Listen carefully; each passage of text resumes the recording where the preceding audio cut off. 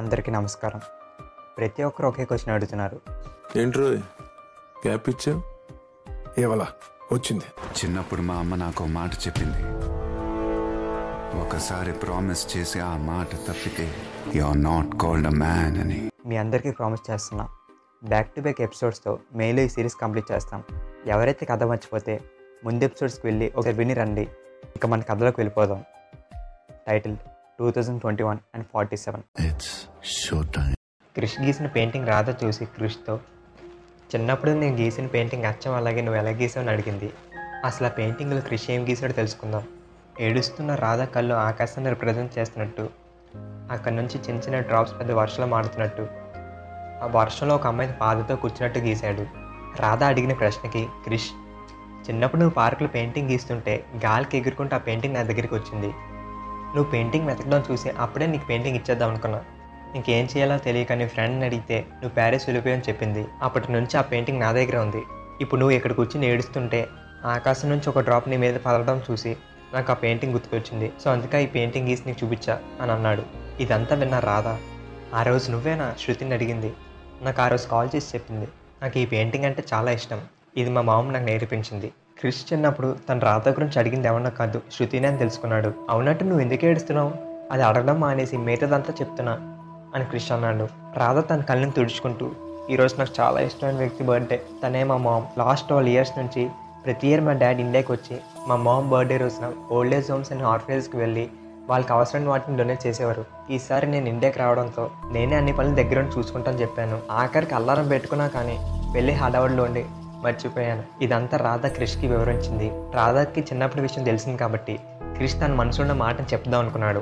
కానీ ఇది సరైన సమయం కాదని ఆగిపోయాడు. వర్షం రావడంతో అక్కడి నుంచి ఇద్దరు బయలుదేరారు. ఇద్దరు కలిసి రాధా వాళ్ళ మదర్ గ్రేవ్ దగ్గరికి వెళ్ళారు. అక్కడికి వెళ్ళి బొకే పెట్టి రాధ అక్కడ కూర్చుని వాళ్ళ మామతో మాట్లాడుతుంది. అటు నుంచి ఓల్డ్ ఏజ్ హోమ్స్ అండ్ ఆర్ఫనేజ్కి వెళ్ళి క్లోత్స్ అండ్ ఫుడ్ని డిస్ట్రిబ్యూట్ చేసి మళ్ళీ కార్లో స్టార్ట్ అయ్యారు. కార్లో అలా వెళ్తున్నప్పుడు, నేను స్టార్ట్ అయిన జర్నీ అలా వెళ్తూనే ఉంది, ఇంటికి వెళ్ళి రిలాక్స్ అవ్వాలబ్బా, అస్సలు రెస్టే లేదు అని రాధా క్రిష్తో అన్నది. దానికి క్రిష్, అవును చాలా అలసిపోయాం, వెళ్ళి రిలాక్స్ అవ్వాలి.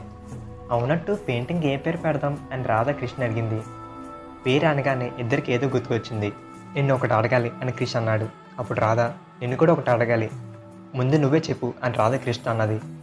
సరే ముందు నేనే అడుగుతా అని క్రిష్ అన్నాడు.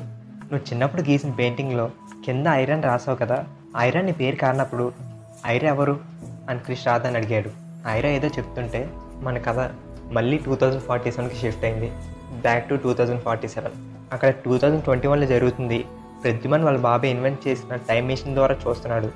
అది కూడా వర్చువల్గా ఎక్స్పీరియన్స్ చేస్తున్నాడు. ప్రద్యుమన్ చూస్తున్నప్పుడు తను చూస్తున్న స్క్రీన్ డిసార్టెడ్ అవుతుంది. అలా ప్రద్యుమన్ చూసేది ఆగిపోయింది.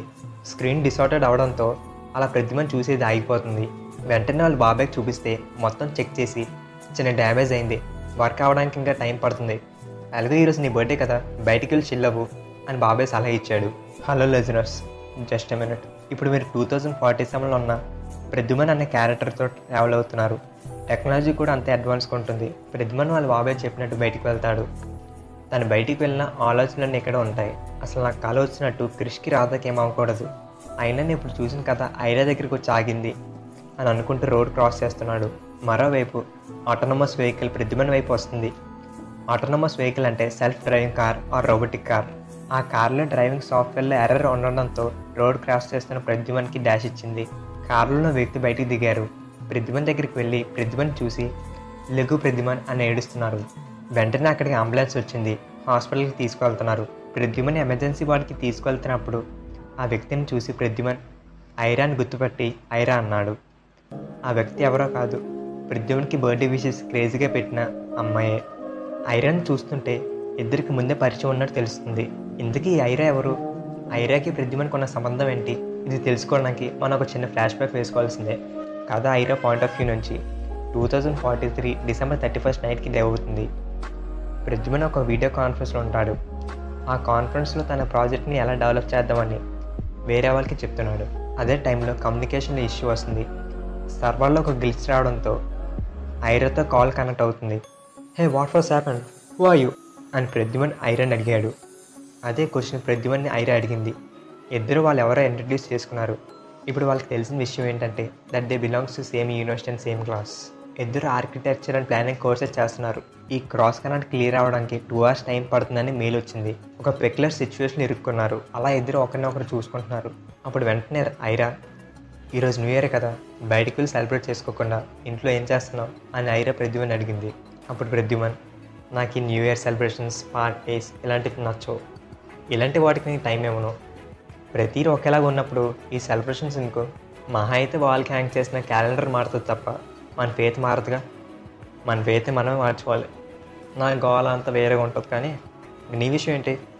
నా గురించి అడుగుతున్నావు కదా, నువ్వెందుకు ఒంటరిగా ఉన్నావు? నువ్వేం సెలబ్రేషన్స్ చేసుకోవా అని ప్రద్యుమన్ ఐరాని అడిగాడు. నేను మా ఫ్రెండ్స్తో ఒక ఈవెంట్ ప్లాన్ చేశాను, బట్ వర్కౌట్ అవ్వలేదు. వాళ్ళు ప్లాన్ని స్కిప్ చేశారు. దాని గురించి వాళ్ళతో మాట్లాడుతుంటే ఇలా కాల్ క్రాస్ కనెక్ట్ అయింది. ఐరా ప్రద్యుమన్ రూమ్లో ఉన్న robotic models and production designs చూస్తుంది. అవన్నీ బాగా నచ్చాయి. రోబోటిక్ మోడల్స్ చూస్తూ ఇవన్నీ ఎవరు చేశారు అని అడిగింది. అవన్నీ మా బాబాయ్ క్రియేషనే, అతను ఒక సైంటిస్ట్. ఆ డిజైన్స్ మాత్రం నేనే చేశాను. ప్రద్యుమన్ కూడా ఐరా రూమ్లో ఉన్న పెయింటింగ్స్ని చూశాడు. ఆ పెయింటింగ్స్ ప్రద్యుమన్కి బాగా అట్రాక్ట్ చేశాయి. వాటి గురించి ఐరాని అడిగితే అవి మా ఫాదర్ కొన్నారు, నాకు కూడా పెయింటింగ్స్ గీయడం వచ్చు. అవునట్టు మన ఇద్దరు ఒకే క్లాసే కదా, నీ పేరు విన్నాను కానీ నేను ఎప్పుడు చూడలేదు. మన క్లాసెస్ అంతా వర్చువల్ లెర్నింగే కదా, ఎప్పుడు మనం మీట్ అవ్వలేదు. నాకు ఆ రోబోటిక్ మోడల్స్ అండ్ ఆ డిజైన్స్ చూడాలని ఉంది. నేను మీ ఇంటికి వస్తా అని ఐరా అంటుంది. దానికి ప్రద్యుమన్ సరే రమ్మని అన్నాడు. ప్రద్యుమన్ తన లొకేషన్ ఐరాకి షేర్ చేశాడు.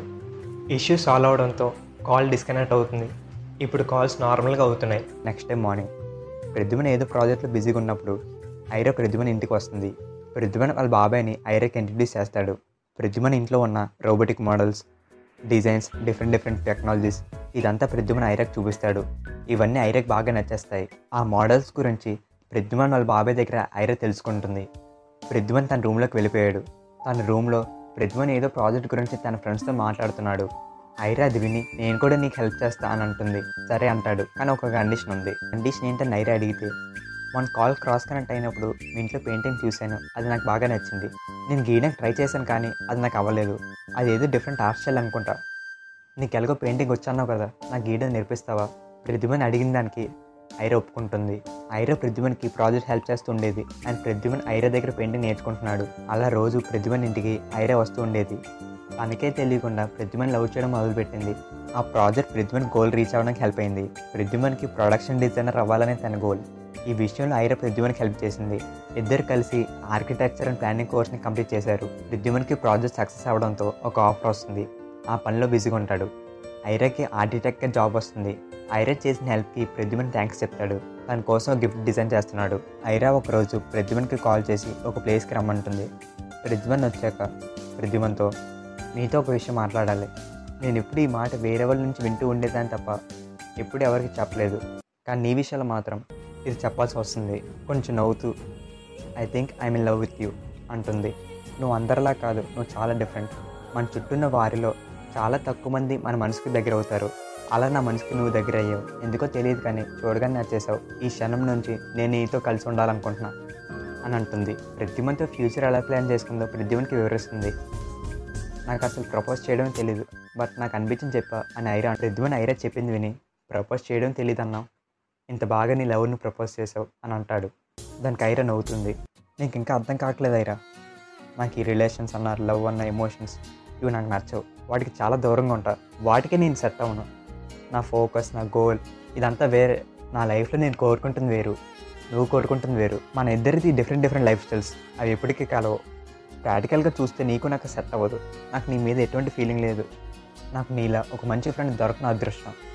బట్ నువ్వు లేకపోతే బతకలేనంత ఫీలింగ్ ఎప్పుడు కలగలేదు. You get best in your life అని ప్రద్యుమన్ చెప్తాడు. ఇదంతా విన్నాయిరా, నేను నీ నుంచి ఏదో ఎక్స్పెక్ట్ చేశా కానీ ఇది అసలు ఎక్స్పెక్ట్ చేయలేదు.